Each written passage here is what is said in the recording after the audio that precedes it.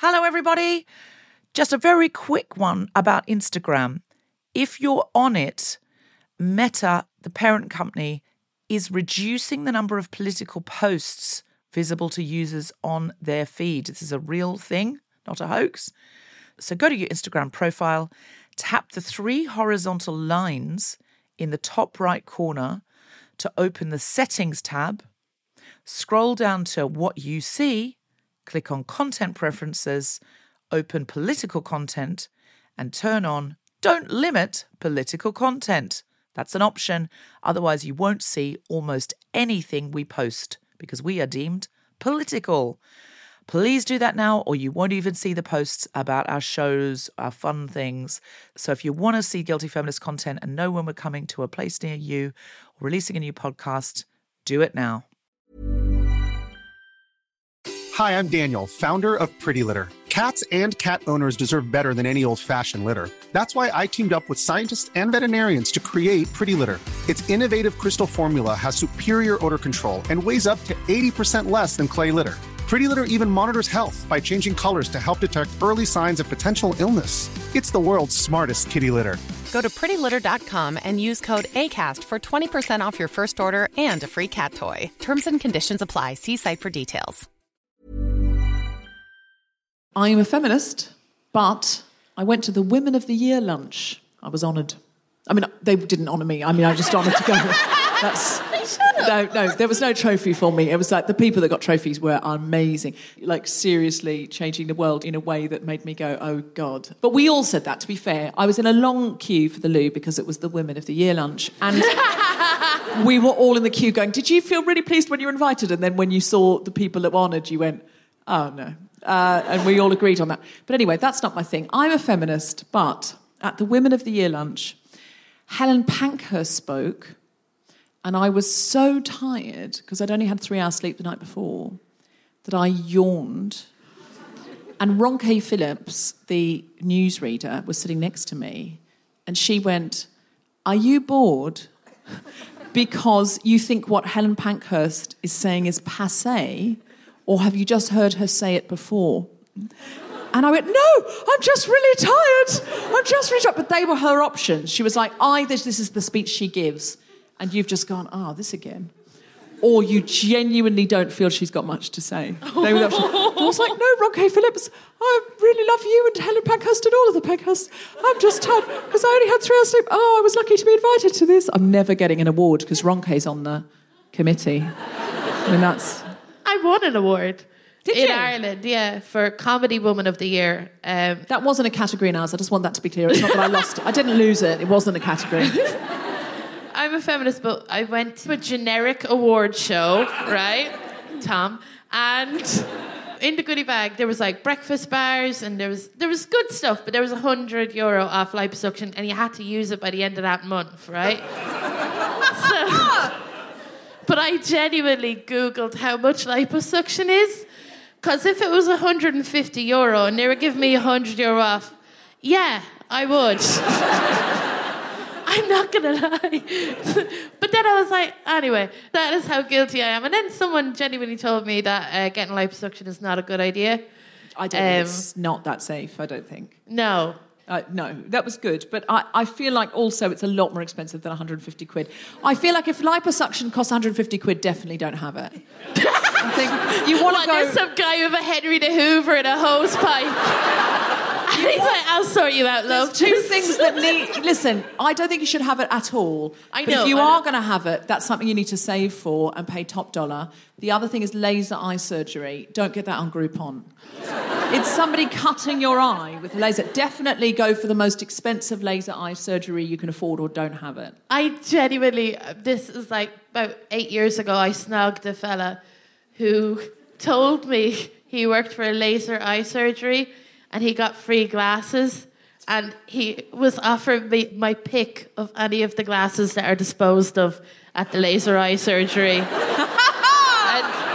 I genuinely was impressed. So you snogged him? Yeah, I was like, he said he's a keeper. What, you could have any of the old glasses that people left there because they're like, I don't need them anymore, I've had laser eye surgery. Exactly. In a very real way, most of the prescriptions would not be right, though. You need to be clear about that. Yeah, but, it might have Tommy Hilfiger on the side, and who needs eyesight? You can't watch them walking into walls in Prada glasses. With style. I'm a feminist, but at the Women of the Year lunch, I was meant to be congratulating a woman on her achievements, but I ended up complimenting her for fitting into anything that Karen Millen makes. She said her dress was Karen Millen. I was like, how can you get into anything? Because in my opinion, she doesn't make any clothes that fit any people. That's science. I'm a feminist, but up until I was 25, I thought it was Emmeline Pancake.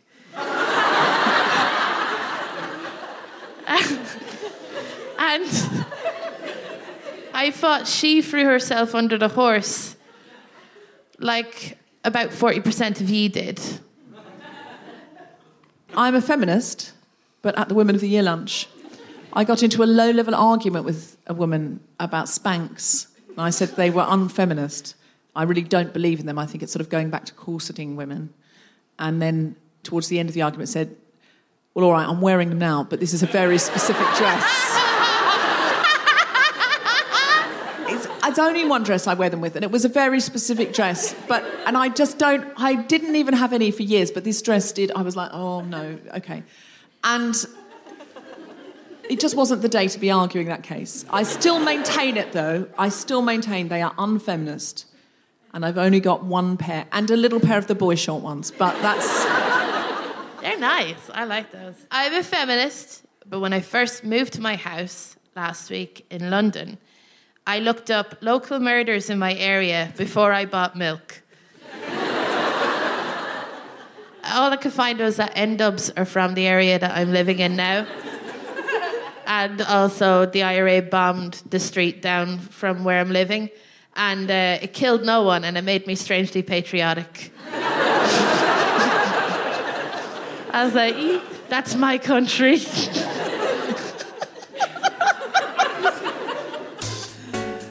Live from King's Place in London, the Spontaneous Shop presents The Guilty Feminist with me, Deborah Francis-White, guest co-host Alison Spittle, very special guests Richard Radcliffe, Tulip Siddiq MP, Howell and Natali Servat, talking about Nevertheless She Persisted.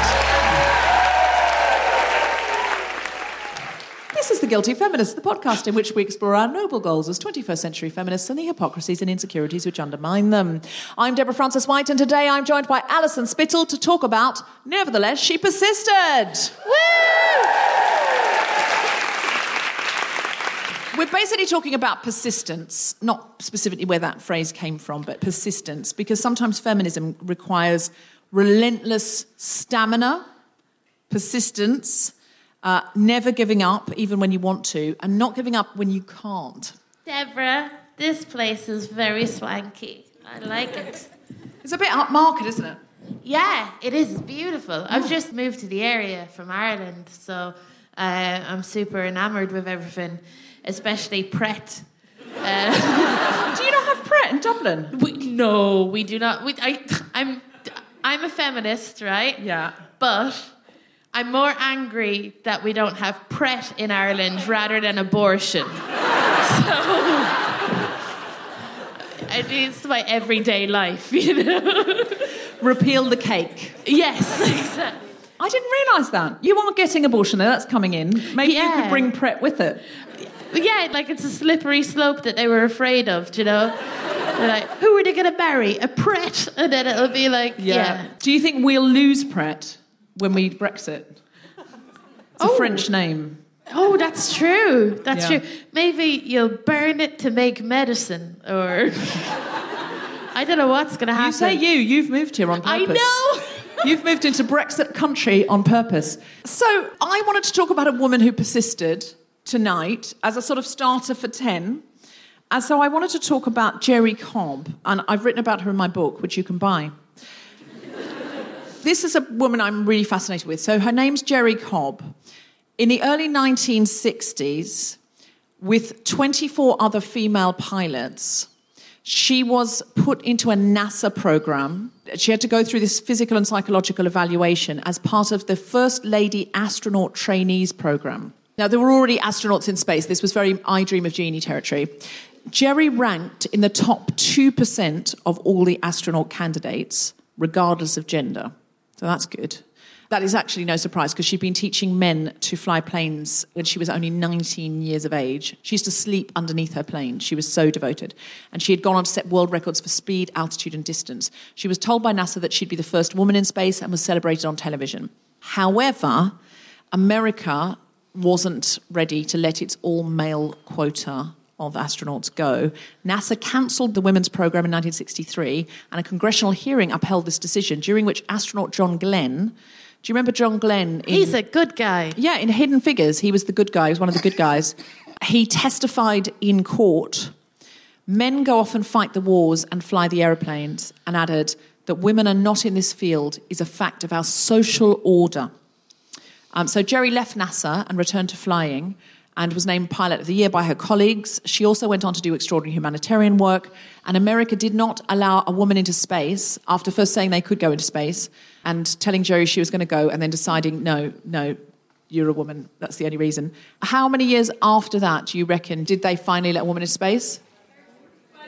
21 years. That was very A whole person who could drink in America older. Now, here's the bit. In 1998, John Glenn got back in a rocket at the age of 77 and was lauded as the oldest man in space. 67-year-old Jerry petitioned to go too, arguing that the opportunity had been denied her originally in part due to Glenn's sexism. Her request was refused. She begged and said that she would seriously accept a one-way ticket to space, that they could leave her there. I know. John Glenn got to go without her. Jerry Cobb turned 86 this year, and personally, I wouldn't mind betting she still gets there. I sort of want to have a petition to still get Jerry Cobb into space before she dies. But what I find fascinating about that is how long she was able to hold that dream and how much other work she didn't let them stopping her do the things she most wanted to do from stopping her doing all these other things. What I find fascinating is why did John Glenn... I understand the first time it was sexism and it was the 60s, but in the 90s, what did he have against... Other women had already been up. She was not going to be the first woman in space. What did he have against it? Yeah, why is John Glenn such a prick? Should be the question that we're asking. I think that is the question. Is he still alive? Is John Glenn still alive? I don't know if he... Someone literally Google if John Glenn is still alive. Can we have an official Googler for this episode? What comforts me when men are bad to women is that ultimately we will live longer, you know? So that's the ultimate revenge. Are you hoping that Jerry Cobb's still... Yay! Okay. Can't say yay, he's dead. When did he die? 2016. 2016. Jerry Cobb's still alive, though, yeah? Can you just check? Because she was alive when I wrote the book. But I just don't want to be starting a petition to get her into space if she's dead. I want to be finger on the pulse here at The Guilty Feminist, and I mean literally in this case. Even if she does die, I know that Johnny Depp, in his wisdom, paid millions of quid to get his mate Hunter S. Thompson into space after he died. Got his ashes and flung it into a rocket and then put it into space. So what? So the worst comes to worst, we can wait until she dies and take some of her ashes. What, and do a Patreon to get her ashes into... You just spent it to cost millions of quid.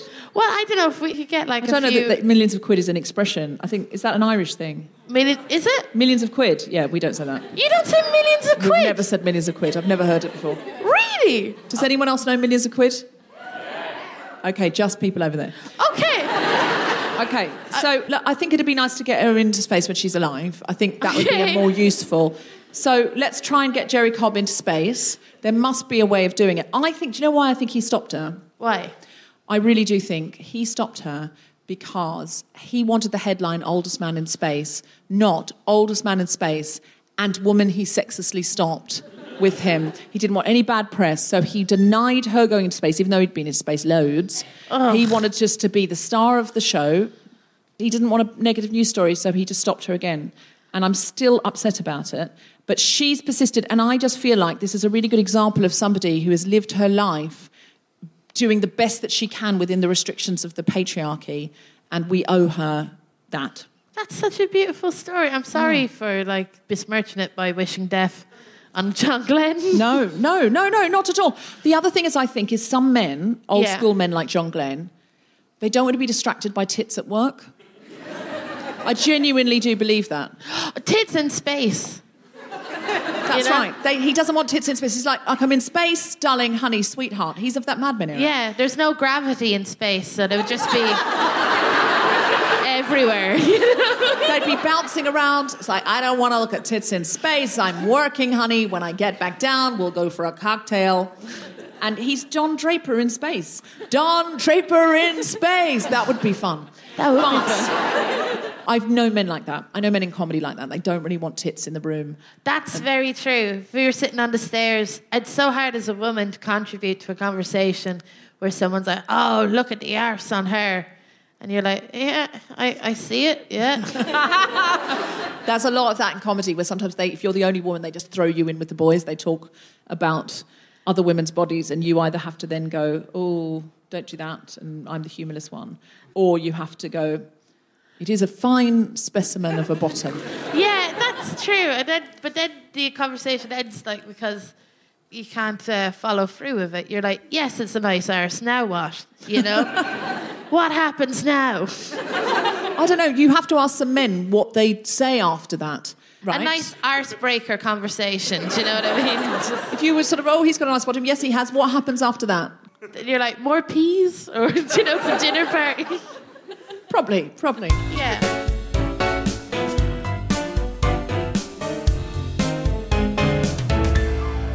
Are we ready for some stand-up comedy? Yeah. Then please welcome to the stage the wonderful Alison Spittle.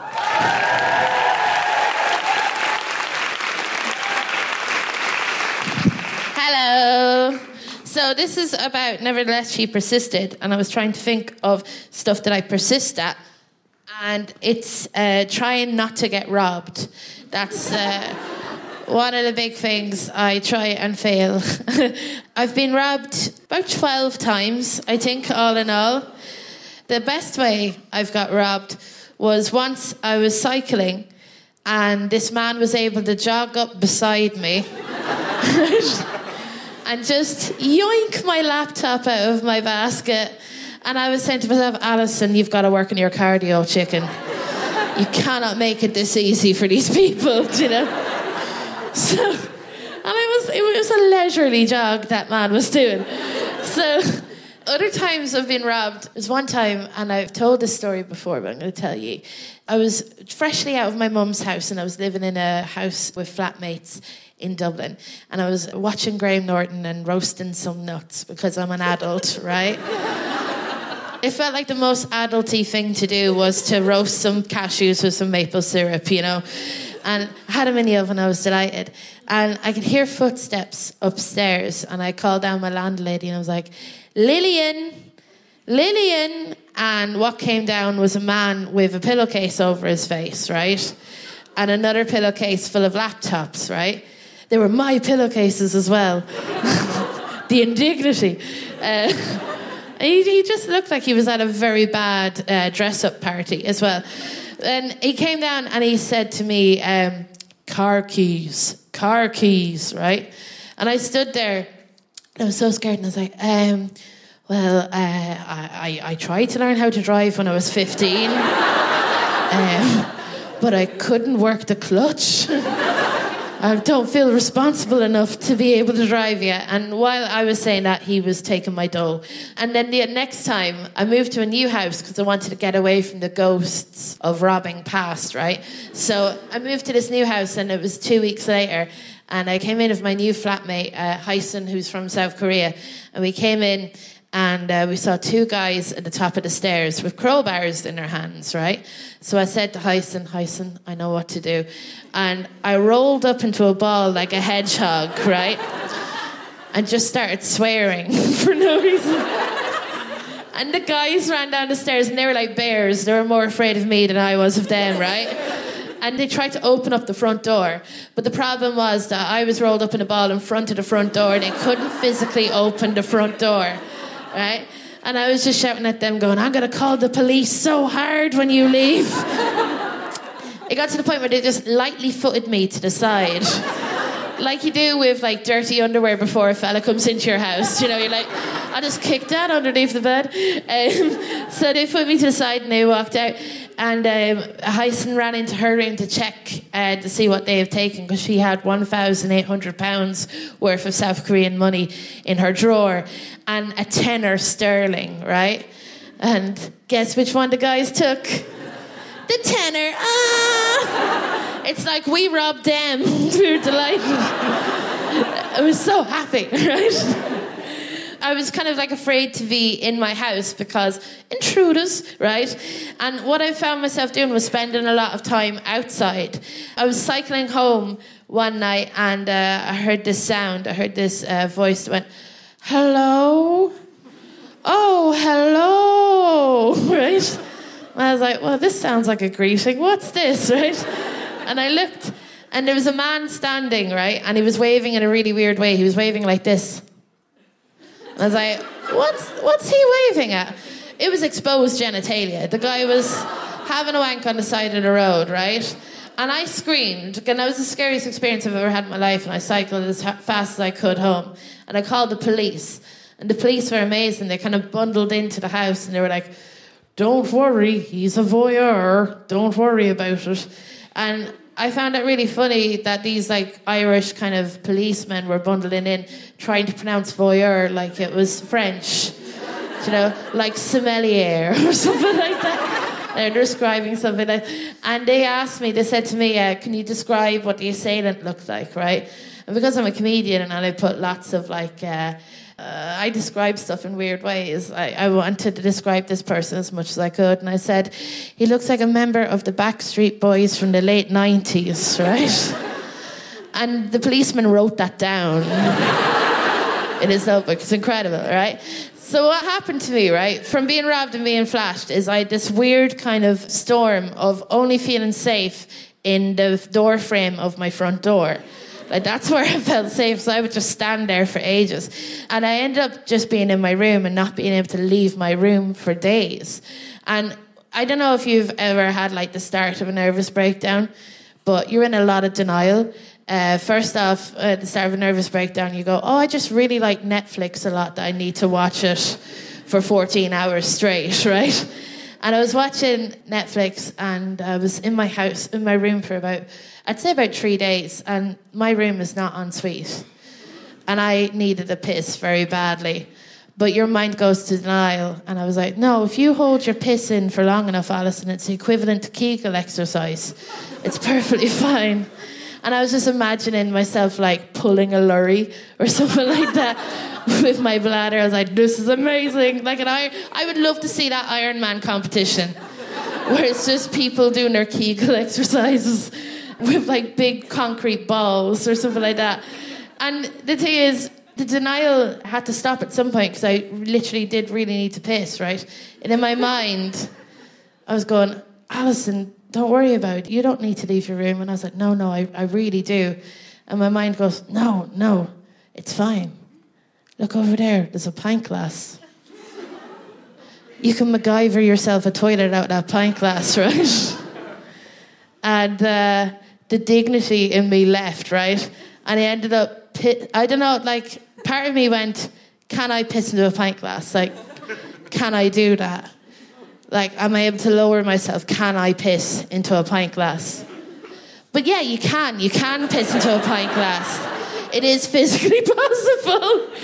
And while you're doing something mental, you're just dealing with the task in hand, right? So I was pissing into this pint glass, congratulating myself for not getting it on the carpet at all. When I should be going, what are you doing, pissing into a pint glass? But I was like, no, it's good. You're not getting the carpet. And I put it back on the windowsill, and I ended up looking at the pint glass, just swirling piss, right? Like a pint glass full of shame, right? And I was like, only mental people have cold glasses of piss in their rooms. You need to get that piss out of this room before it goes cold, Alison, and you're totally sane, right? So I went to go to open up the door, but I couldn't. I couldn't open up the door, and I felt trapped, right? And I could hear my flatmates downstairs, and that's not a conversation I want to have with my flatmates, especially as that's a communal class. You know, it wasn't. So what I ended up doing, right, was just shouting out the window because my neighbours were in the garden, and I thought they could see up into my window, and I thought they'd look up and go, "Is that piss? Is that a pint glass full of piss? Is that girl?" And so I just started shouting out the window, "It's Baraka! It's Baraka!" As if the neighbours who were in the garden were going, "I thought that girl was mentally ill." Until she started shouting out, "It's Baraka." Now my fears are unfounded. So I opened up the window, got the pint glass and threw it out into my back garden like a Dickensian angry housewife, just throwing it out. And that's how I got a therapist. Thank you so much.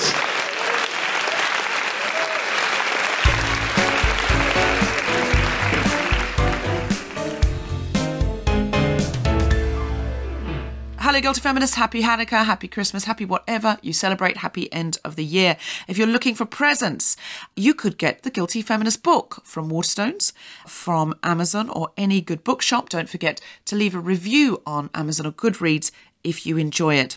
Now, if you'd like me to sign this book and leave a special Christmas message for somebody and you live in London, you could come to the Choose Love shop, which is for help refugees. It's at 30 Filbert's Place off Carnaby Street, W1F. I'm going to be there this Friday, the 7th of December at 6 p.m. And it's not just going to be me, it's going to be Yomi and Elizabeth from Slay in Your Lane, the Black Girl Bible. Bring that book as well, get them to sign it.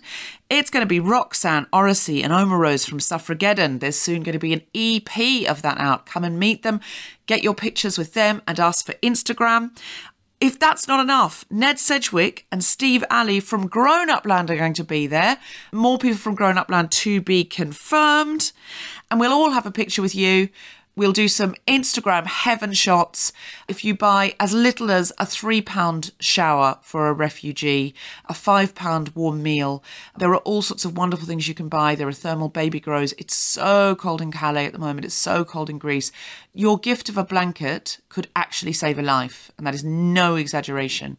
So please come down. If you buy Choose Love, gorgeous gold and silver Christmas merch, which make great presents to open on Christmas morning, you will also be helping people who are in absolute desperate need. Let's get down there to this shop Friday night, 7th of December, 6 p.m. and make it a real Instagram splash together. We're going to have so much fun. Do not miss it. Spread the Choose Love message. Speaking of Grown Up Land, once you have your picture with Ned and Steve, you can listen to new episodes on BBC Sounds, which are up right now. There's a new season and it's a really, really good one. There are also new episodes of Global Pillage at globalpillage.net. There are shows on the 8th and the 15th of December at King's Place. All of the tickets are sold out, except there are some walk-ups on the day. They hold back some tickets. So if you want to go, 4 p.m, 8th and 15th of December, just get there early to get yourself a ticket on the day. 2 Fridays ago, I did have I Got News for You. If you are in the UK, you can see it on BBC iPlayer, and I believe it's available on YouTube if you're somewhere else in the world. It was a brilliant time. David Mitchell was hosting. Get in there and have a watch. And this Friday night on Channel 4, I'm doing the end-of-year review show with Rob Rinder, giving my feminist lowlights and highlights of the year. So tune into that or check it out on All 4. And finally, we have a national tour coming up in May next year all over the UK. We're hoping to announce other countries too, but if you're in the UK, tickets to that are going to make great Christmas presents. That show will not be podcast. It'll be an all singing, all dancing, guilty feminist extravaganza. Please get your tickets now. Don't miss out. It's selling really, really fast. Go to guiltyfeminist.com or Ticketmaster to check out those dates. Back to the podcast.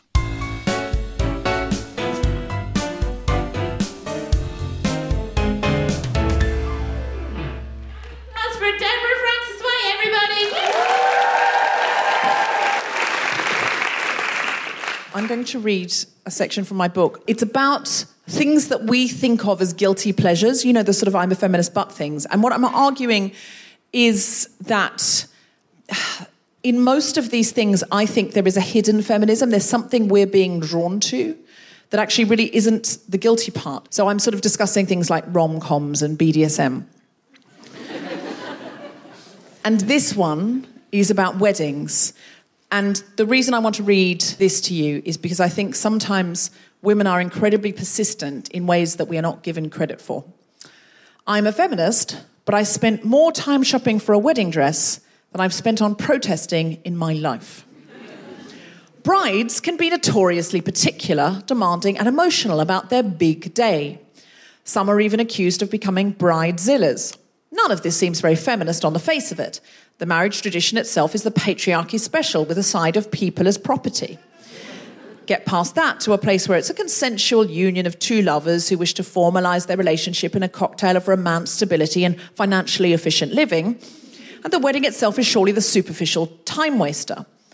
Why can't you just go down to the registry office with a few friends in something you already have in your wardrobe? Why do you need to spend hours forcing your best friends and your fiancé's sister, who you don't even like, into uniforms like taffeta soldiers with wildflower helmets? Even more inscrutable, why would a person who's never noticed a seat back in her life suddenly care deeply about there being a length of ivory taffeta ribbon on 150 reclaimed wooden church chairs? It is superficial, it is narcissistic, it is actual madness. How can it be anything except the opposite of feminist?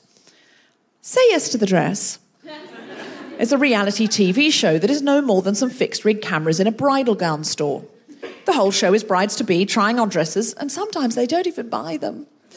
I love watching it, and for a long time I couldn't work out why. How could I possibly care about truculent, mawkish strangers sobbing over tulle? Then it struck me. I'm watching women be central to proceedings and demand perfection without apology. I'm not suggesting for 1 second that bridal gowns equal feminism, clearly not. I am saying there's a hidden power in the process because it's one of the only socially acceptable spheres of almost entirely female, or fabulously gay male, influence. Some women become bridezillas because it might be the only time in their life that they're in complete control of everything in their domain, and they can, at least sometimes, even get their own mothers to back down and bow to their wishes. When I watch Say Yes to the Dress, I'm watching young women, working class women, plus size women, racially diverse women, given space, given time, given the power of command. Women literally put on a pedestal in the middle of a beautifully lit multi-mirrored oasis with staff running to fetch and carry anything they desire. A woman is given permission to wait till she's laced into a ball gown worth more than her rent for a year and then says, I don't like it, it's not me. At that point, her family, friends and relatives who are sitting and watching proceedings like a film star's entourage agree that she should trust her instincts and the dress should be banished. Here is a woman who cannot be frock-blocked. I am watching an empress. I am watching a woman behave with the same certainty and capriciousness as a mediocre man in middle management.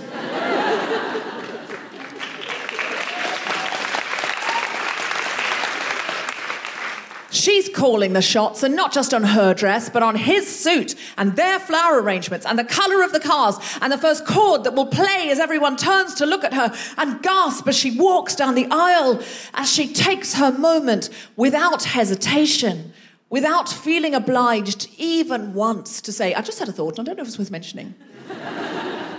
I am watching a woman say, look at me, see me take up time. Wait while I walk down the aisle as slowly as possible so everyone can see my poise and beauty.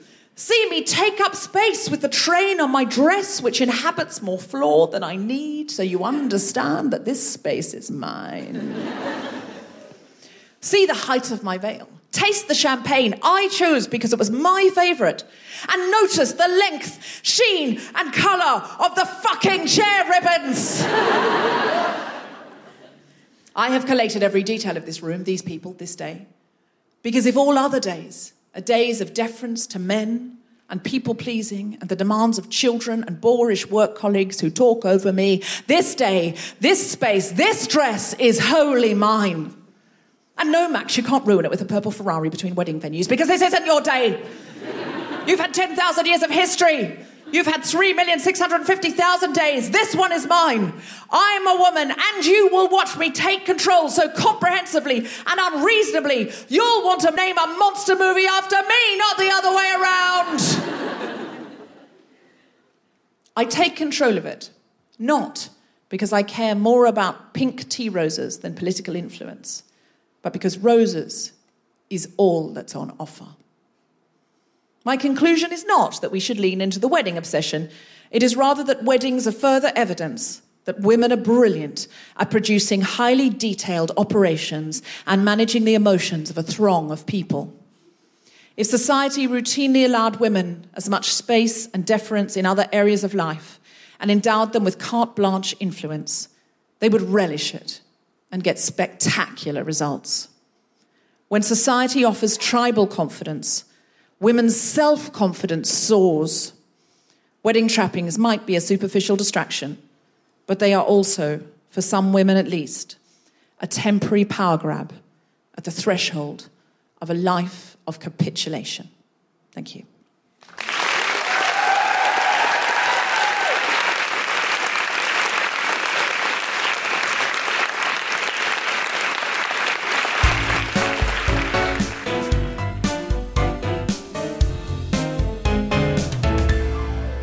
Now, we have a very special guest because we are going to be talking about Nazanin Zaghari Radcliffe. Now, most of you will know about Nazanin. She is in an Iranian prison cell tonight, even though she has committed no crime.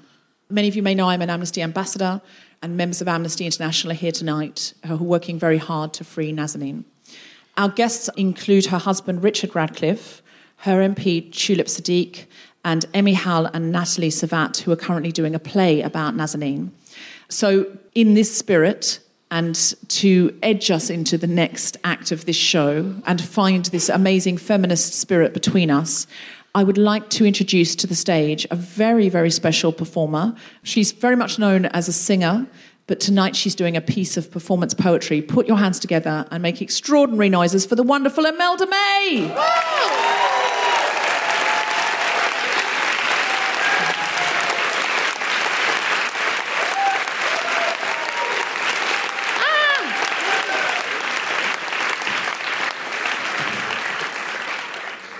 I was going to do one that I wrote about a vibrator, but I'll leave that one down in the spirit of things. Thank you to Richard and to Lucy McNamara from Amnesty for inviting me again. And anyway, I'll just read this. A little food for thought. Me, I, mine, my. Self, inward, reversed I. From my point of view, if you ask me, in my opinion, my feeling on this from where I stand, the way I see it is, we've all gone unsighted, blighted, blinkered to the you, those, them, they, us, our, we, all searching for the one. The same ubiquitous spirit through kindred circles, unsocial, antisocial mediums, likes, bites, blogs, swipes, approvals, appraisals, applause, stop. Breathe. Feel. Bond, blend, bend every rule. Our inner compass facing out. We know all this. We already deep down know. But childlike neediness, open mouths and grasping at the wrong breast, the wrong neck to smell safe at leaves us cry alone. Before the aliens come to give us a sense of community, uncommon humanity, can we forgive if not forget? Can we give, not to get? I'll scratch your back first. I'll soften jagged words. My hand is out. don't leave me hanging. If love is the answer, what's our questions?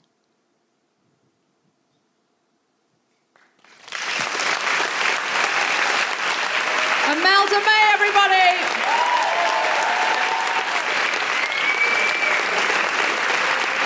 Imelda, before you go, can you just tell us a little bit about where we can see more of you? We know you for music, but for your performance poetry, is there anywhere we can see you? I've been writing poetry for years, and I think I'm going to release a poetry book soon, because I think I want to do more of it. Wonderful. I keep it quiet normally, but yeah, I don't want to be quiet anymore.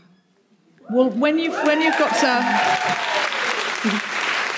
your poetry book, please come back to The Guilty Feminist and give us some more. Imelda May, everybody! Thank you.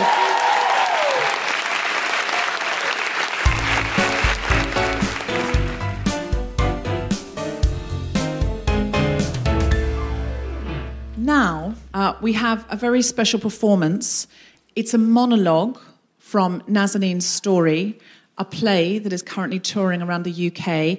It was written, directed and produced by Howell, and it will be performed tonight by Natali Servat, who is playing Nazanine. Please welcome to the stage, Natali Servat.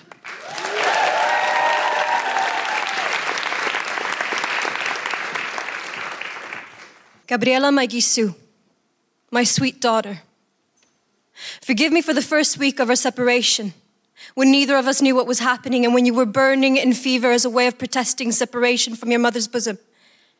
Forgive me, for they did not only take you away from your mother, but from your father too. How could I even imagine that destiny would strike us separate for so long, my sweet girl? The sound of your laughter keeps ringing in my ears, becoming one with me. Did they not hear the long nightly whimpers of a mother? Those who issued a guilty verdict and to achieve their ends accused me, reproached me, and locked me up in solitary confinement.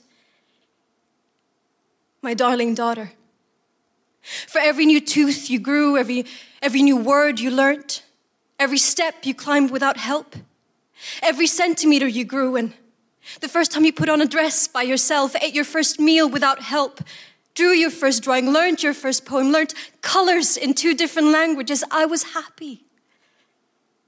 But I also cried. I had missed days that would not return, and I felt powerless as they passed, my Gisu. Forgive me for not being there for your 2nd birthday, for not even being granted a brief phone call. One day I will tell you the story of all these lonely days, a story of pain and separation. There will come a day when I will have to learn whether strawberries and blueberries are still your favorite fruit, whether orange is still your favorite color. Perhaps they are no longer. There will come a day when we will be together again and we will tenderly hold one another's loving hands. They can't take away from us our memories. They can't take away our dreams for the future.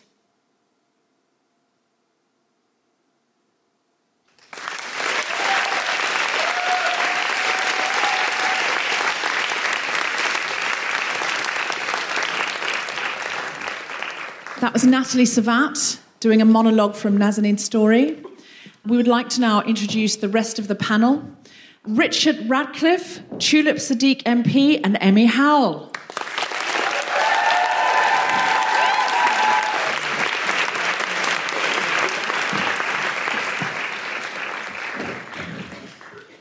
All right, so I'm just going to get everyone to introduce themselves. Yes, so I'm Howell. I'm the writer, director and producer of Nazanine's story, and I run Howell Productions. I'm Tulip Siddiq. I'm the MP for Hampstead and Kilburn, and most importantly, I'm Richard and Nazanine's local MP. Hello everyone, so my name is Richard Radcliffe. I'm the husband of Nazanin Zaghari Radcliffe. My name is Natali Servat, and I play Nazanine in Nazanine's story. So Richard, let's come to you first for the basic headlines. So we've got listeners all around the world, and so some of our international listeners may not know this story. So could you please give us sort of the top line of what's happening? Sure. So for those who don't know, so Nazanin is a British-Iranian charity worker who went on holiday to Iran 2.5 years ago with our daughter, who at that stage was 1 3/4, and was stopped at the airport on the way home and arrested and disappeared, was put into solitary confinement and later charged with security-related charges and sentenced to prison for 5 years. She then had an appeal which was lost. She then had a Supreme Court review, and then in the autumn of the following year had a new court case invented against her, which was subsequently blamed on Boris Johnson, which was when we became a very big story. He misspoke, didn't he? Because he had not done any research. He didn't know what he was talking about, but he talked anyway.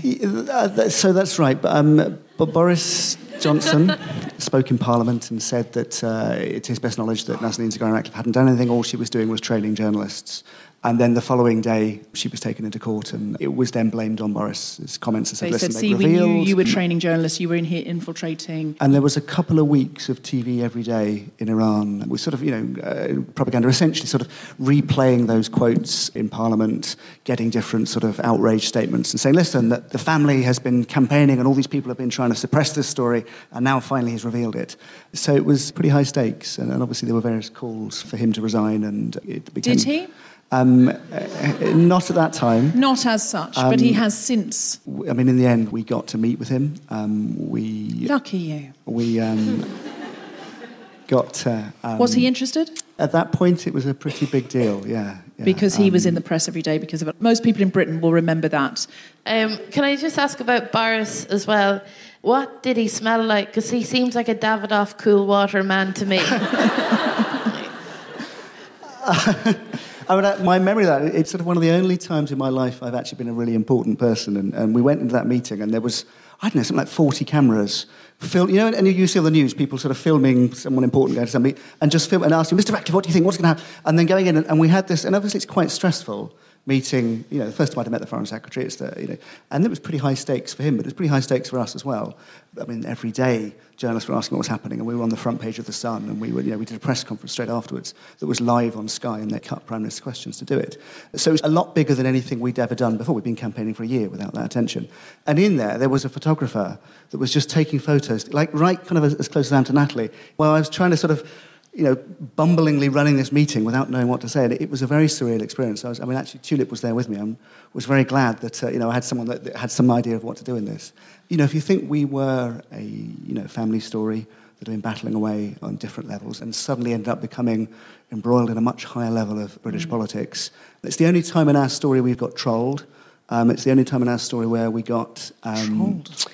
Because it became about a story... The part of the reason why it became big news is because there'd been 2 government ministers who resigned the week before. There was a whole sense that this was, wrapped up with, is the government going to fall? Is Brexit going to fall? And it suddenly became, so people who were defending their project... you became a pawn in Brexit? And defending their hero. And here's this, why is this being blamed on Boris when it's nothing to do with him and it's the Iranian... So it just became really high stakes. And kind of one of the things I think is always hard in our story, to keep focusing on what our fight is, what our fight isn't. And keeping sort of Nazanin at the centre of it and it not being about other stuff. One of the Secret Policeman's podcast live episodes that we did with Amnesty at the Edinburgh Festival, during that there was an announcement that Nazanin was being released for 3 days, and that was August this year. How did that go?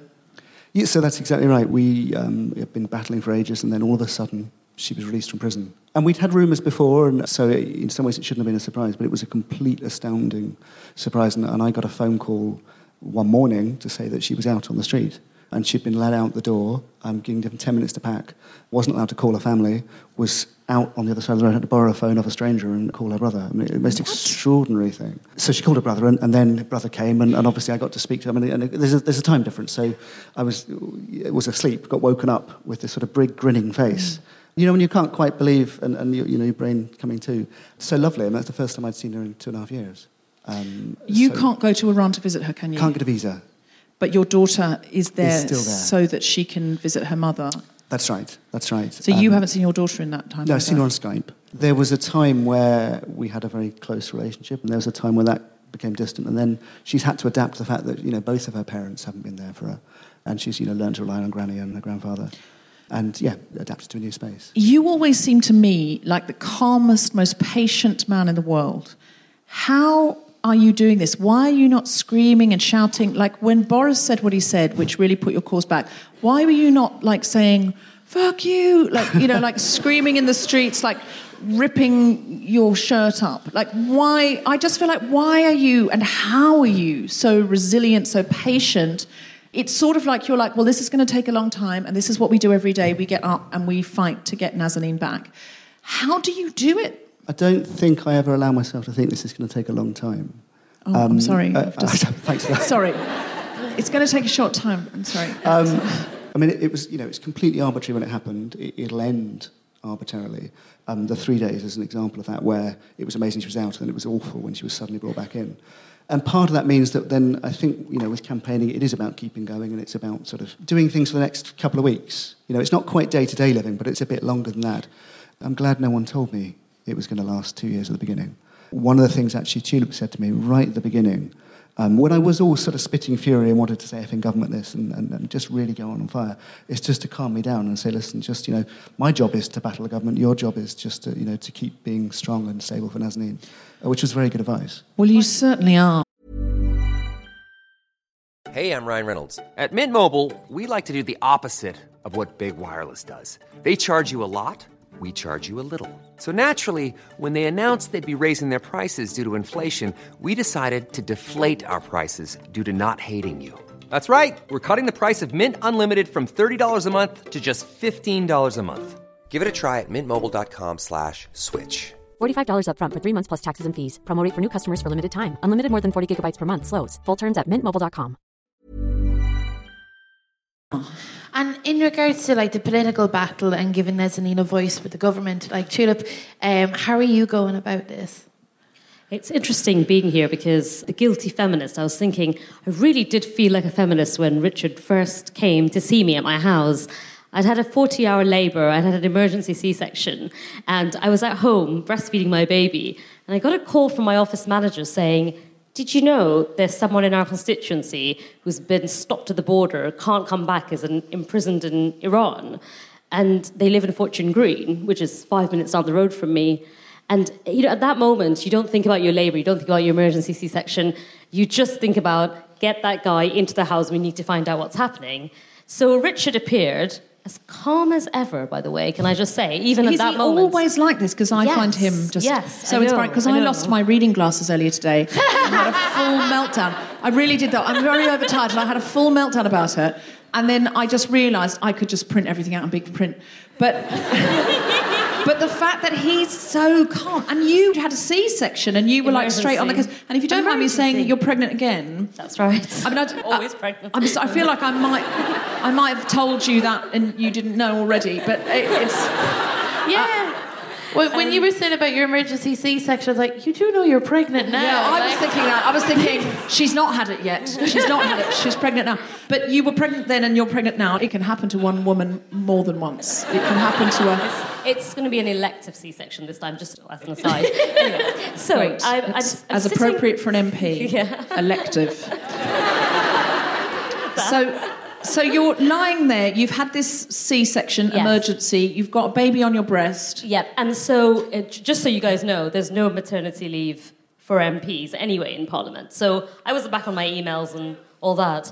And then my office manager calls and says, right, you've got to meet him. I said, okay, bring him to the flat. And Richard walks in, calm as ever, doesn't bat an eyelid, the fact that there's a baby kind of hanging off my breast, he doesn't seem to mind. And then I called Jeremy Corbyn because I thought, right, we have to get some political interest in this. And then Jeremy appears in my flat. And you've got a breast out with a baby on it. Yeah, that's the ultimate power move as well. So I have these two men, Jeremy Corbyn and Richard Radcliffe, in my living room, me in my maternity dress, breastfeeding Azalea. And at one point, while I'm taking notes about the Iranian Revolutionary Guards, Azalea, my daughter, starts screaming, and I just hand the baby to Jeremy.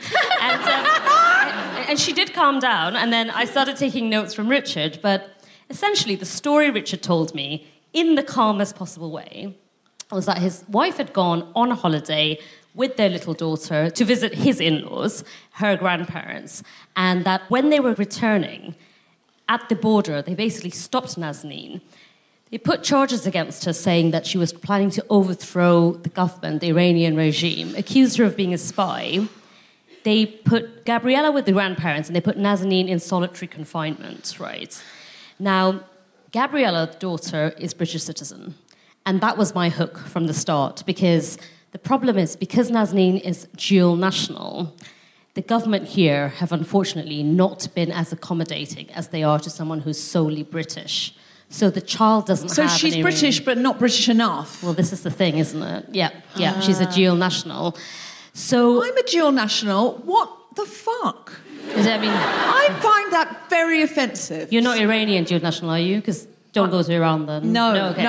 Just checking. Australian. Okay. But, okay, fine. But it's not. I just find it really upsetting, though, that it's because it's like, oh, well, you're sort of a bit British. But... Absolutely.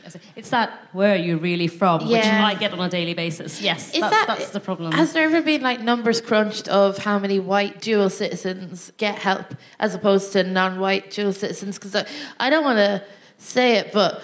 it sounds a bit racist to me. You said it on me. And I think there's different cases because different countries have different rules. In Iran, they've always been clear they won't recognise dual nationality. The Iranian authorities have always said that. So if we refer to Nazanin as a British citizen, they will correct us and say, no, she's Iranian. That's not the same in every country, but Iran is like that. So initially, the conversation was about what do we do? And Richard is being very modest. He actually was very brave in going against the wishes of the Foreign Office. When he first met with them, they said, keep this quiet, don't campaign, don't talk about your wife publicly, and we will make negotiations behind the scenes. That's what they said. Now, Richard was sitting there, realising weeks were passing by, nothing was happening. His wife was in solitary confinement. He couldn't have conversations with her. She couldn't see her daughter, and we had no idea what was happening to her inside one of Iran's most notorious prisons. So Richard made the brave decision of going public and campaigning, which not a lot of prisoners do. So when he went public and started campaigning, that's when we decided we needed to get the government's attention. Unfortunately, we tried to see Boris Johnson, the then Foreign Secretary, for 18 months. 18 months of writing to him, doorstepping him, turning up at number 10, handing petitions, literally, not turning up to his house, but almost to the point where, how do we get to see him?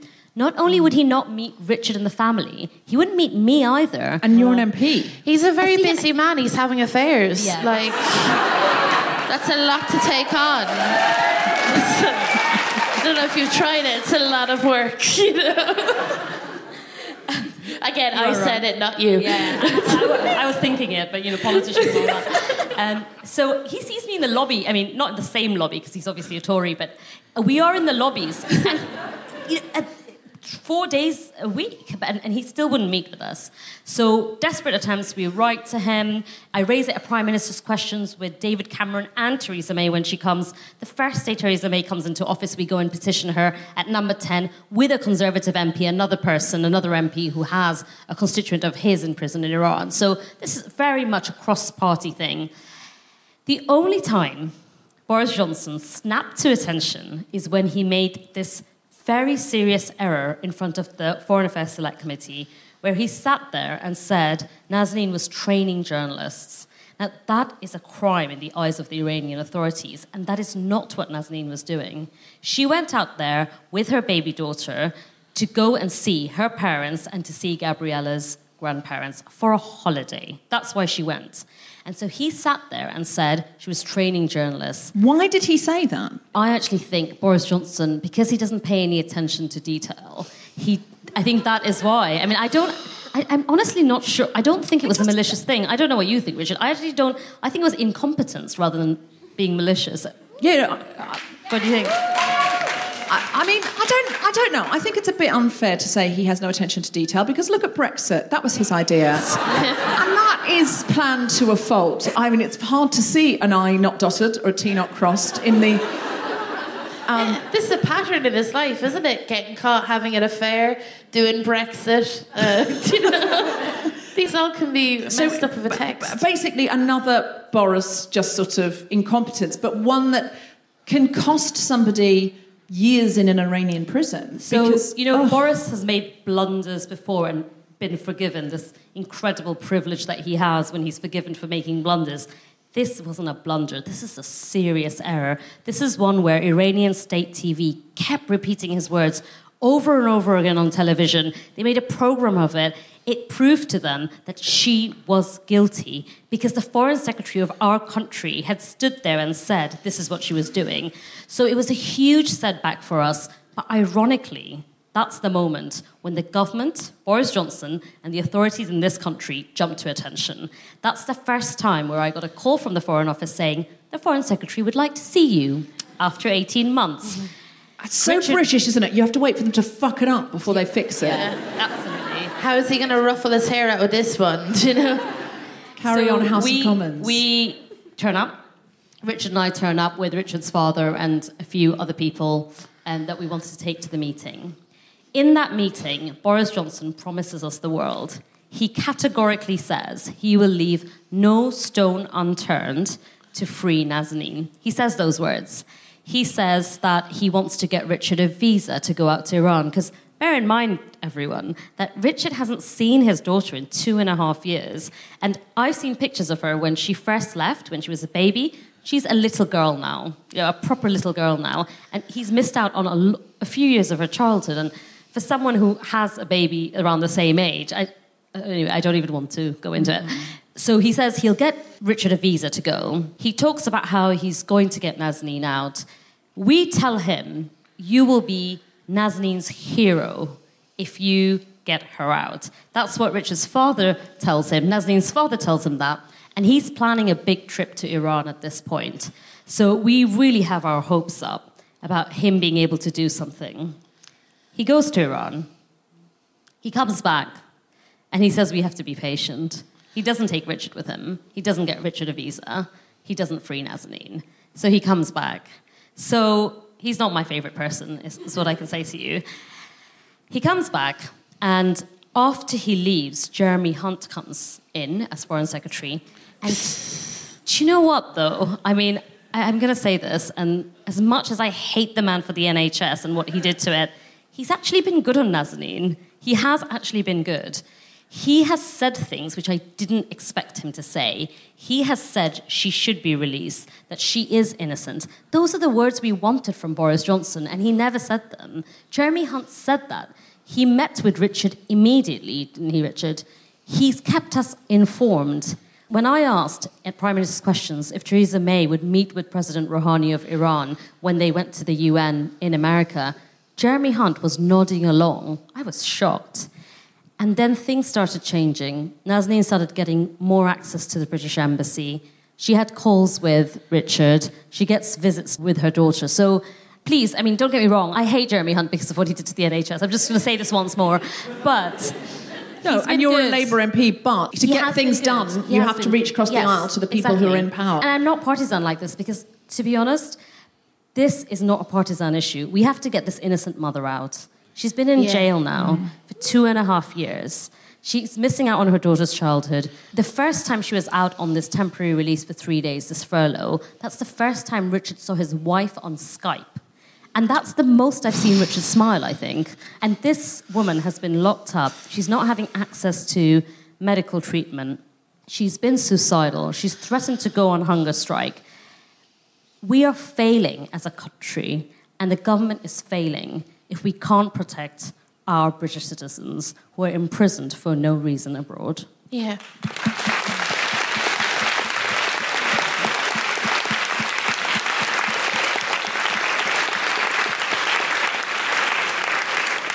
Emmy, you decided to do a play on this subject. You've produced it, you've written it, you've directed it yourself. How did that come about, and how were you able to bring Nazanin's voice to life? It actually came about through Twitter, which is a wonderful thing.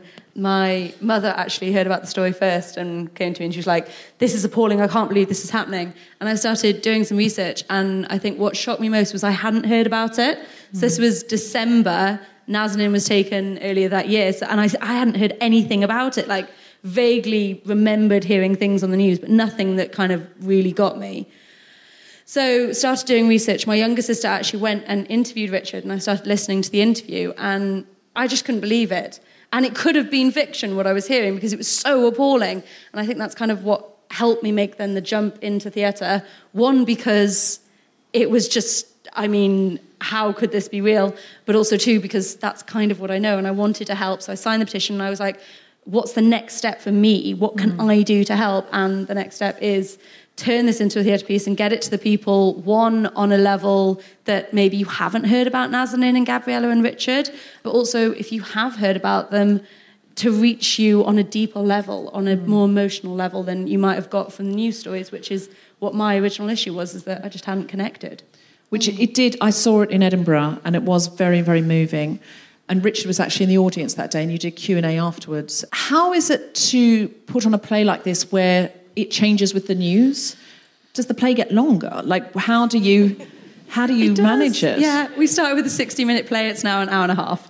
So oh my gosh. We've had to add an interval, which was a big issue, figuring out where do we stop this story and go, right, this is heartbreaking, now go and have a drink, come back and we'll carry on. It's a really interesting challenge for myself as a writer and director, but also for the actors, especially in Edinburgh. Usually it's not a massive issue. I mean, when Boris made his screw up, we were actually performing that night that you had the meeting with Boris. But then this year in Edinburgh, we were up there and I got a text off Richard going, check your emails. And that was it. And I was like, okay. I had a look at my email and it was a press release saying Nazanin has been released. And I think we had about 3 hours between getting that email and putting on the show. And I just kind of went, right, I'm going to the pub. You lot go on the mile and start flyering. And I will call you when I figure out who's in the next scene.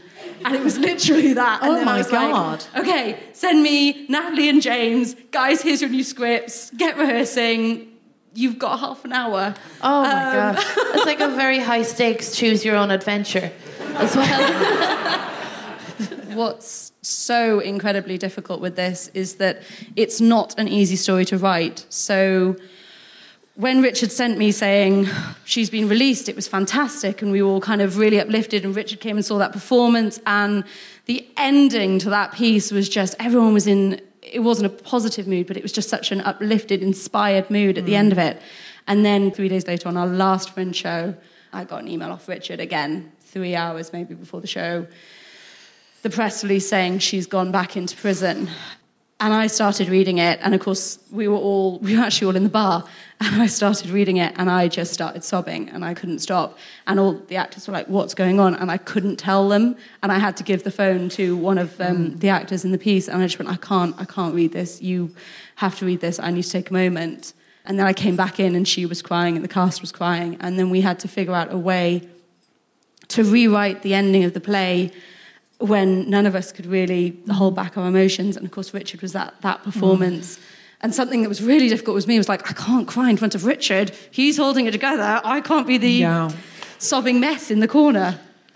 That's kind of my thing in front of Richard at all times, is don't show any bad emotions, because he's going through so much more. It's incredible. Natali, just ask you as well, what's it like to perform as Nazanin, especially? Like, she's a living person. This is not an experience that's behind her. Yeah. So this is a constant thing. And like, members of her family could be in the audience. What was it like for you?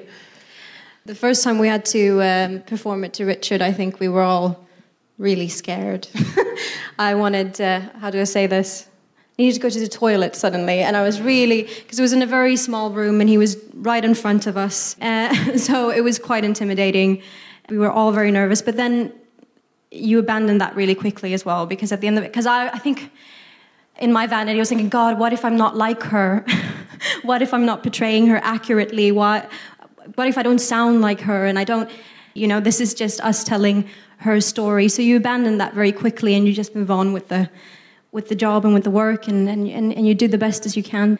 Yeah, and he's been so generous with us. He's answered all of our questions, and some of them have been quite private and personal, and he's done his best to really help us out. And could you review Natalie's performance, Richard? Well, I mean, so one of the things that you get, because there's a lot of people that care about this story, we get a lot of people that come and watch it, so they get quite a lot of advice from some people that come and they've seen the show a number of times. And we'll compare how different cast members have done and so on. I think one of the challenges, it's a real story where there are real people that are wanting you to tell the story the right way and will chip in with... But also that it's not just fiction. And there's a way in which, for me, when we were up in Edinburgh, and I mean, I've seen the play a number of times, seeing the play back in the day was one kind of experience. Seeing the play when she was released was a completely different emotional experience. It wasn't nearly as sad, because, I know this, but, it's going to be all right in the end.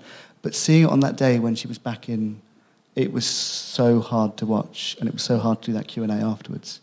And I think part of you asked me right at the beginning about how you cope, and part of it is about sort of suspending the feelings a bit. My job in some ways is to battle for Nazanin. It's to tell her story. It's to go on the television and put the facts out there and not get too upset about the government or about what the Iranians have done, but just make sure that I'm clear. And a couple of days later, feel it. And there's for me, the way I'm built emotion, I can do a couple of days and then it hits. Normally, you do a 3-minute interview. I mean, there's a reason why it's not that moving. A play is a much longer emotional journey. It takes the audience in. The audience is a really important part of it. But goodness me, at the end, it's a sad place. And that was very hard for me to be up in Edinburgh when all this was going on. And I didn't have my coping mechanisms of being away to sort of compose a press release, put it out, then do some BBC stuff, and it's 3 minutes. But this was a much Is more that raw a coping thing. mechanism for you to do some activism around it? Is to sort of go, right, well, this is what I need to do. I need to do my press release. There's kind of probably almost at a deeper level. I think for me, the hardest part of all of the journey was not the very first day she was taken, because if I'm honest, I didn't quite get it, didn't quite understand what was happening. And, I got a phone call to say she hadn't got the plane and should be on a later plane, and there was a problem with her passport. And I took that at face value and went back to sleep. So it took me a few days to actually hear, not the words that her family were saying, but the panic in their voice. And the fact that it wasn't just normal that in Iran that people get trouble in the police and so on. And probably for me, the hardest part was after a couple of weeks of finally thinking I need to do something and going around and talking to different people. And I met other families that had been through it and were out the other side, but also some families that were still going through it. And realising that this is what Nazanin's going through. And I've sat there and done nothing. And that was a really hard, where the wheels fell off. Because I was still going to work at that point. And I stopped being able to sleep or anything. So for me, in some ways, campaigning was about doing something for her. I mean, in fairness, one of the ministers we once met that told me that I shouldn't be campaigning, I should go into therapy instead. I mean, it was, I didn't take it well, but there's a truth in there as well, that there is a therapeutic quality to it and a cathartic. But I think for me, why is campaigning important? It's important that Nazanin knows that people care for her. It's important that Nazanin knows that people are battling. And it's been profoundly important that, and it's sort of people like Emmy in the cast, it's people like the Amnesty supporters, it's people that sign our petition on change. There's all this world out there of kindness, of people caring and reaching out. And can people write to her? You can't get a letter through. We're getting to that, don't worry. That's on my clipboard. Deborah's but thank you. She's got an agenda. I love... What did I tell you that they would want to know? Remember, I said to all of you, what do they want to know? They want to know what they can do to help, because that's our audience. So thank you. Thank you for anticipating that. Do you think the play has helped people understand Nazanin's story, and has it been important for resilience? Is it something that you think has done some heavy lifting for you? I've done loads of interviews, I've done speeches and so on, and sometimes you move a room and sometimes you don't, but I've never moved a room the way I've seen that play move people. It really, it's a bit like the monologue, but the full thing where you just see the journey that Nazanin goes through. You see what it's like to be her, what it's like to be me, what it's like to be the government. And it's all based on our words. It's not, you get the angry bits, you get the fair bits, you get the whole thing. That's something that a play can do in a way that a 3-minute interview just can't. Has it been important? It was so important for Nazanin, for the other women in her cell, that, a play was written, and that when they're sitting in those grey walls and being bullied, those bastards don't get away with it. That there's people out there who are telling our story and telling our story to an international audience. It's the people that come to see the play and that give of themselves in different ways. There's also the idea of the play and that you're not alone. And that's such an important part of what activism's about, is that it's the audience of people caring and saying, listen, the world can be different. It doesn't have to be like what you're going through. It's a challenge, in someone that's not there to develop a work of art and to be an effective politician or campaigner while keeping a space for the real person and a real voice that we represent. I mean, yourself as a politician, we have the play going on and you're working hard behind, and I just want to know what it's like for you as a person as well.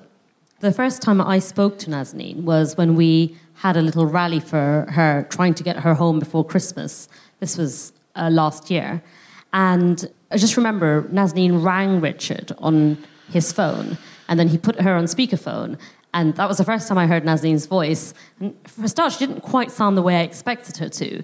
But what was really funny was it was like chatting to another West Hampstead mum just on a play date, because she started saying, oh, yeah, and does your daughter like Peppa Pig? Because we had tickets to Peppa Pig World. And when I was in solitary confinement, I suddenly realised that I can't take Gabriella because I've still got the tickets for Peppa Pig World. And then while she's telling me this, there's this voice from the Iranian prison reminding you in Persian that you are speaking to a prisoner. It's just so surreal, because those are the conversations I have every day with the local mums in West Hampstead when I'm walking around with my daughter. And this is a lady I'm speaking to on the phone in Iran about Peppa Pig. I mean, you just can't get any more surreal. So I think it's just a reminder of the fact that she's a normal person. She's not just a statistic. And that's one of the things I've tried to emphasise over and over again when I lobby the government, when I've lobbied people in positions of power, when I've tried to appeal to the Iranian authorities, is that she's not another statistic, because that's very easy. You can very easily think, yet another person in prison, dual national. Sometimes the Foreign Office, when we have briefings, will say things like, this is how many dual nationals we have currently abroad. And I'm like, well, Nazanin, and then I'll come back to the fact that she lives locally, she has a daughter, that she has a husband. That's the challenge, isn't it, really? It's to keep it kind of personal and keep reminding people that she is a person. That's right. That's the challenge. But it's also a challenge of how to keep the story alive, because Richard and I have realised through all the campaigning that people eventually forget. I mean, for a start, Brexit has taken over everything, so it's very hard to get attention on any other story. But you have to find new hooks to get people interested. So one of the things we do is, because we both live in the same area, there's a lot of celebrities who live there, we managed to pull in people like Emma Thompson, who came and did a rally for us. So, yes, she did, actually. She did. So we had celebs helping us from North London. But it's also about, when she was out on her temporary release, her family had a call from the Iranian authorities saying that if she tried to contact the British embassy, then her family would be harmed. And that's one of the things I raised with the Prime Minister. So I said, did the Prime Minister think it was acceptable that a British citizen was warned against contacting her own embassy? That's the kind of thing that really, it hits them where it hurts. Like, that's really hitting Theresa May, to say a British citizen has been warned about not contacting her embassy because her family will be harmed. Do you think that's acceptable?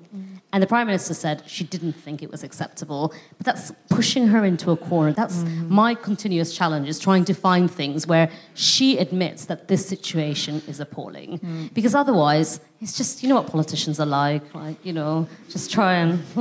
we're the most unpopular profession after estate agents, according to the survey. So, Even more than bankers. So, yes, the thing is, I think we need to divide, like Tulip, what you're doing, without MPs like you, we'd be screwed. So we must never do that, all MPs, they're the same. We really need you. We need more MPs who are doing their job. And, in this case, we need to reach across the divide. And no matter what party we support, we need to rally MPs who can get things done. Yeah. In a world full of Barrises, be more Tulip, I think.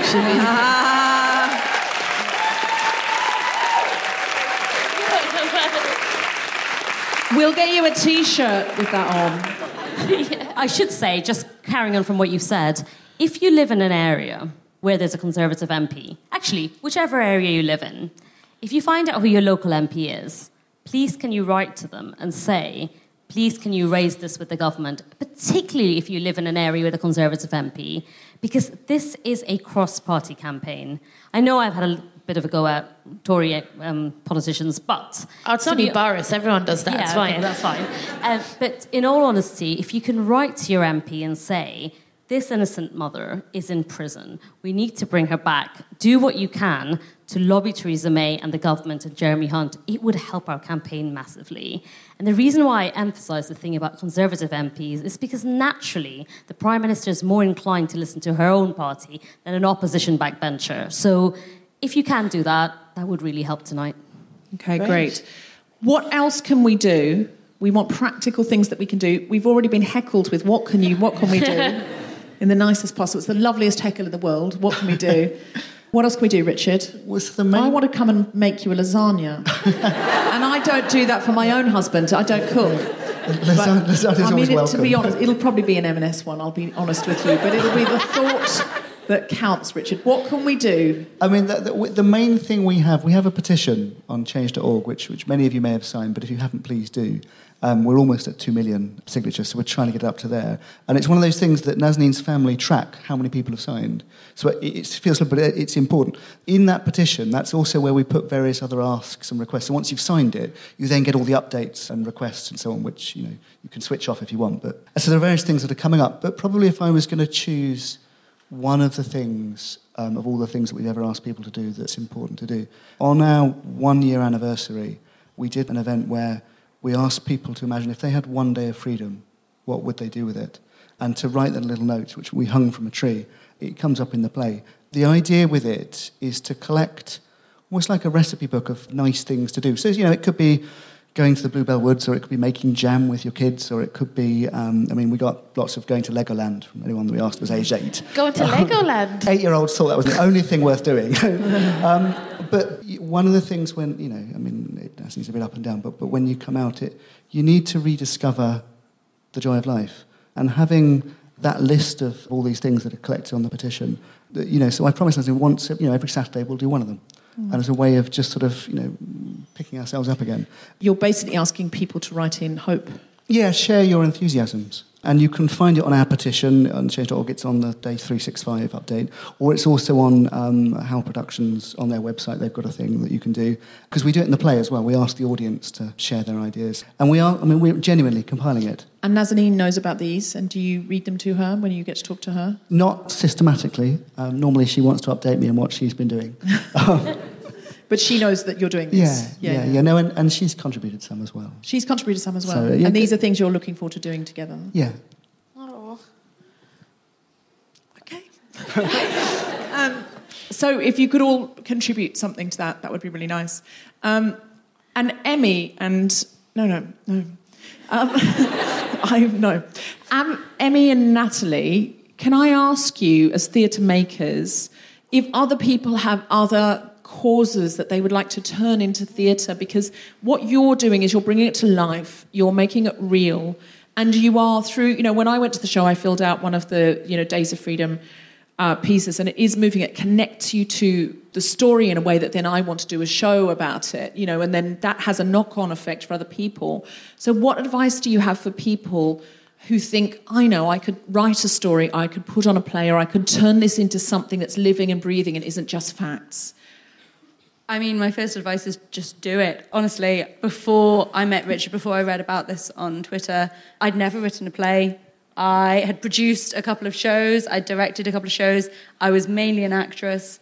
I heard about Nazanin and Richard and Gabriella. I met Richard and I was so moved, and I met with a couple of writers, and I just, none of them, I think maybe because they hadn't met Richard, nothing on other writers, but they weren't almost getting it, and I was just there, frustrated. So I just started writing, and it's been a long road, and it's been a lot of punctuation checks and spelling mistakes, and sending it off to Richard and just going, have I got my facts here? Because there are 3 different newspaper articles, and they've all got different dates. But no, if you want to turn something into a piece of theatre, I would say absolutely do it, because I do think it's one of the art forms where you can really connect to people. I mean, that is what art is. That's what art is to really connect with people and draw people in and reach them on a deeper level. So I've seen some really, really moving pieces of theatre recently. Also, my work with Amnesty International really propelled me into this story and got me actually wanting to do more and provide platform for. And they are a place, if you're feeling frustrated, like what can we do? What else can we work on?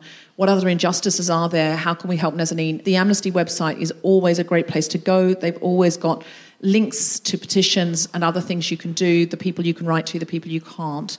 So go to Amnesty International UK. And if you are global, how can people, because we've got listeners all around the world, and a lot of them would like to help Nazanin, even though they are not British or they're not living in Britain, what can they do, Tulip? They can write to their own MPs and Parliament. So the UN passed a resolution. Is that right, Richard? I'm just trying to check my facts here. The UN put forward a condemnation saying it was actually torture. That's right, isn't it? The technical. So there's a UN working group on arbitrary detention ruling on Nazanin's case. I think generally if you're living in Canada or the US or whatever, there's the similar thing. Nazanin's not unique. There are prisoners from many other countries. We, as families, work together. We'll be doing more of that. And certainly looking out for all of those people is important. You can write to your congressman about Nazanin. I don't know how effective that is, but it definitely helps. And the European Parliament as well. So if you happen to be living where there's access to an MEP, that's also useful to write to the member of the European Parliament to say, could you raise this at the European Parliament? But essentially, the end result is putting enough pressure on Iran to say that we have to release this woman. And so whichever part of the world it comes from, it's useful.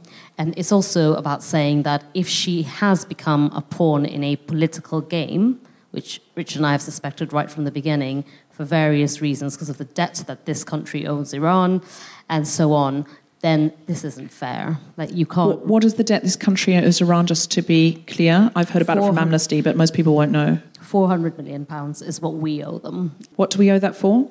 Essentially, the UK sold Iran some arms and didn't deliver the arms. There was a change of government in Iran and a big fight as to how much money needs to be paid back, and it hasn't been paid back. And it's gone through different battles at different points, and has obviously become a big point of tension. And you can map all the really weird things that have happened in Nazanin's case against the ups and downs in that story. And just to explain, so we do owe them the money. That's what I'm trying to say. It's not like Iran is demanding money that we don't owe them. Our government does owe Iran this money. And we have asked directly about whether she's being held because we haven't paid the money. And the Foreign Office have always maintained that that isn't the case. But of course they would. But Richard and I, we have seen direct correlations between when Nazanin's been treated badly and what's happened in the response from this government as well. So what I'm trying to say is that whichever country you're in, if you can put pressure on your government, they may have more influence than our government does. So some men sold some deadly weapons to some other men, didn't deliver those weapons, and now a woman is in prison, separated from her child. If there was ever a time for feminism, I think we might have found it. I just want to break stuff up now and set it all on fire. But well, I do too, but I look at Richard and he doesn't seem to be doing that, so I think I can't. Okay.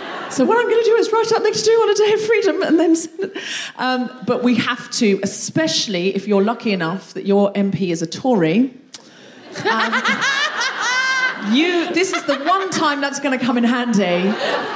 Write to them and see, you could have something where it just automatically bounces, out of your account every day. Set up a bot. Don't vote for them, but you can write to them. I'm just saying. I'm not suggesting you vote them in next time, but I'm suggesting if they're there now, they're the ones to pressure because they're in power, and Theresa May's more likely to listen to Tory MPs going, you've got to do something about this. So there's that. There's see the play.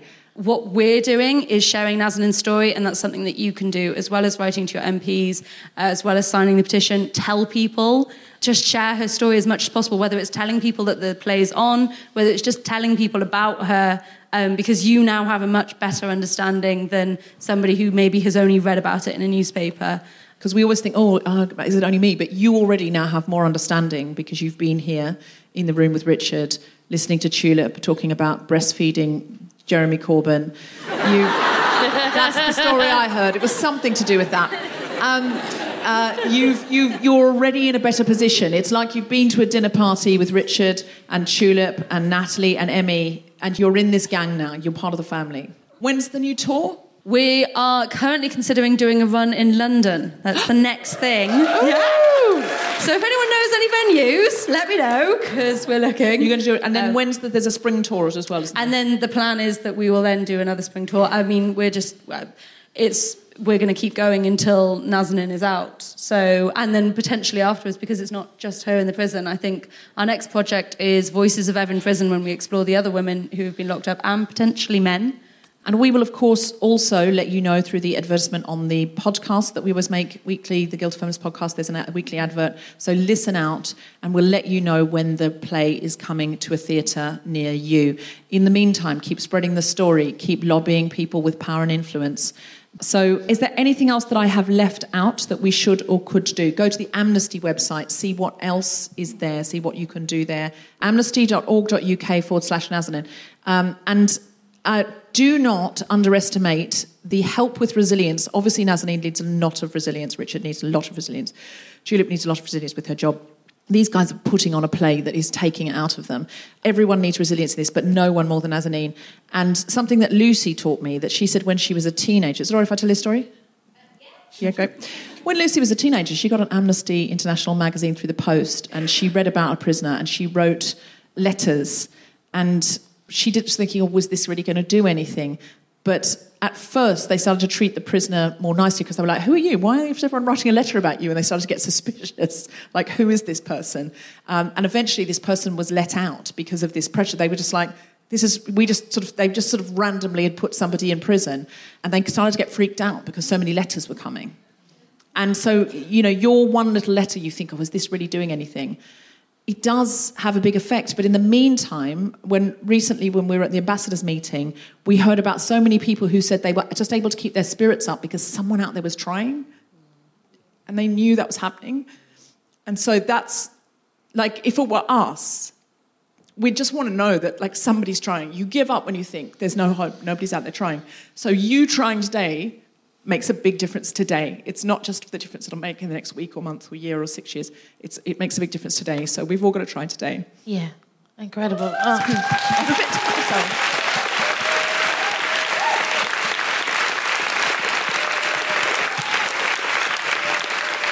I'm sorry, in the face of what you're all doing, and especially Richard, I feel pathetic crying. No, it's not pathetic at all. It's empowering to watch it. Like, you crying, saying that speech, makes me want to run behind you. If you were in battle and you did that, I'd be, let's feck some shit up. Let's do it, I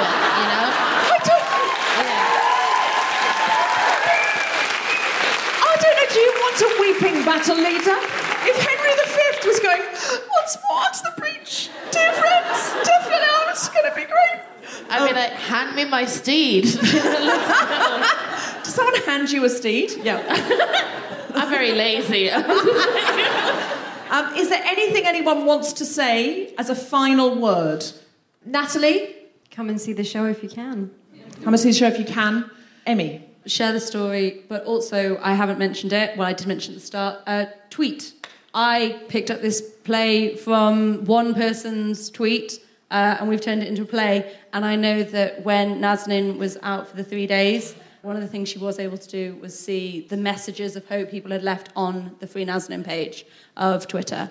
And apparently that was just... Richard knows better than me. We were at the Policeman's podcast, and Richard just leant over and went, Nazanin's on the phone, she'd like to chat with you. And we just WhatsApped for a bit, and I was trying to tell your jokes, and I wasn't doing very well, and she didn't get any of the jokes I was passing on to her. It was awful. Were you doing my set to Nazanin? No.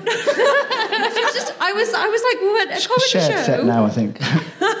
I tried, I failed, it was painful. But yes, tweet, share her story, come and see the show if you can. Otherwise, any kind of support would be amazing. Thank you, guys. Great. Tulip? Just to say thank you for having us on the show. We did go through 18 months of barely getting any coverage and struggling to get Nazanin's name out there. And here we are in King's Place getting it on the podcast. So thank you. Thank you. No bother. It's... Richard? Yeah, I think what Deborah just said much more eloquently than I would, but you can't overstate the importance of caring. And, it's important for people sitting in dark places. It's important, as Emmy was saying, that, we can all try in different ways. And, we can always do more, and I can always do more, but it's so important for Nazanin, even when she gets really bleak, that people care, that people are doing things. It's so important for the other prisoners that people are caring about one of their own. And that's, with the amnesty model, it doesn't choose all of the prisoners, it sort of targets a few. And it's really important to know you're not alone and to know, as I said, those bastards don't get away with it. We've had all sorts of people have shared all sorts of lovely messages on our petition, have done all sorts of things. And, from those who are really impressive and exalted and those who are really ordinary and those who are slightly cranky, all of us are a mix of it, really. But we can all give something, and it's been so important for keeping us going that everyone has done that. Well, caring is a political act. Richard, thank you so, so much. Let's give all of our panel a big round of applause.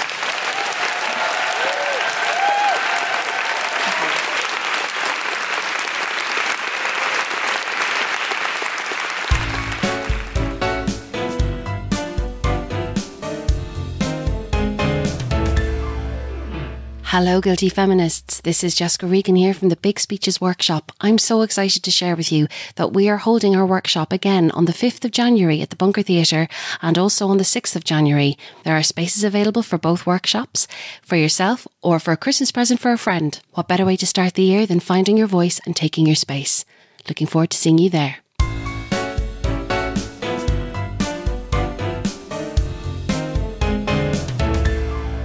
A charity of the week. Hi. Oh, hello. We have the house lights up a bit. She heckled. It wasn't me. I'd just like to start by saying thanks so much for having us, and wow, thank you to the panel. That was really incredible. As an arts charity ourselves, we really appreciate the power the arts can have. We are the founders of Play for Progress. Hello. We came with our T-shirts on. We're a female-led organisation. We work with unaccompanied refugee children in partnership with the Refugee Council UK. We deliver therapeutic and educational music programmes to children that have been victims of conflict and now find themselves in London alone, unaccompanied. Our programme guarantees basically that these vulnerable young people who are incredible can rely on a close-knit community of allies who use music as a tool for social change and community building. As you say, there's nothing like hope or knowing that someone cares. We're there every week. We're teaching instrumental lessons, flute, clarinet, saxophone, cello, you name it, we do it. Every student is enrolled in our program, given access to music workshops, instrumental lessons, creative arts therapy, performance opportunities, and group outings. We've performed at the South Bank, at the V&A. We're going to do the same this year, so come see us. So we do all of the above, with cultural outings to museums, operas, theatres. Who knows, maybe the Guilty Feminist next time? So we just provide the chance for the kids to explore the city and meet people in a safe and supportive environment, which is obviously key to helping them settle in and find their way. So beyond that, the question I asked, how can you help? I hear you say as well.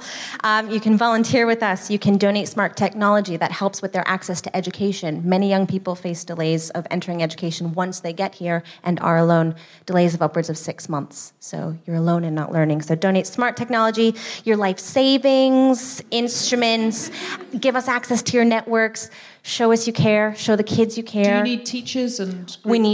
We need teachers. So if you can play an instrument and you've been background checked, get in touch. DBS. Yep. And not just music, creative arts in its fullest. We're going to be putting on a play later on this year. Anything you do that's creative in any way. It's Play for Progress. What's your website? www.playforprogress.com. We're on social media, all of the channels. So these guys are going to be at the back. They're going to have rattly tins. If you can afford something, pop it in. If you've come here tonight, you've paid for your ticket, there's no obligation, but they would really appreciate it. But if you're listening at home, the podcast is free. So if you would pop something in on the website, that would be much appreciated. Alison, have you got anything to plug quickly before we go? Just myself, at Alison Spittle on Twitter.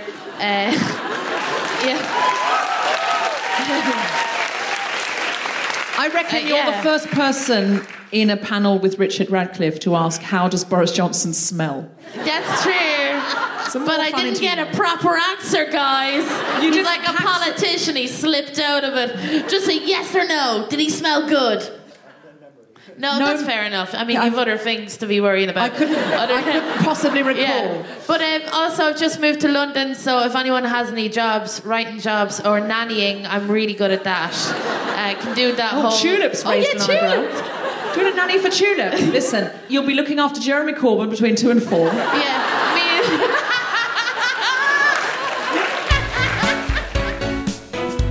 You have been listening to The Guilty Feminist with me, Deborah Frances-White, guest co-host Alison Spittle, and our very special guests, Richard Radcliffe, Tulip, Siddiq MP, Amy Howell, Natali, Servat, and Imelda May.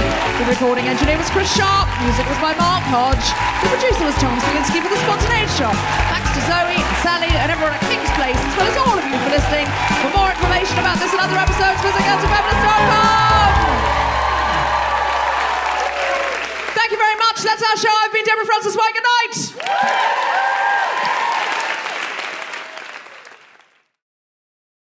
I'm a feminist, but at the Women of the Year lunch, I got a lot there. I'm just saying, mostly, especially if I do a lot of these shows, I'm like, you've got to go out and live life to have these, because they're all true. And sometimes you think, oh, God, not much has happened. I'll make one up about John Hamm. But you just go to one Women of the Year lunch, you can bag a dozen. I'm a feminist,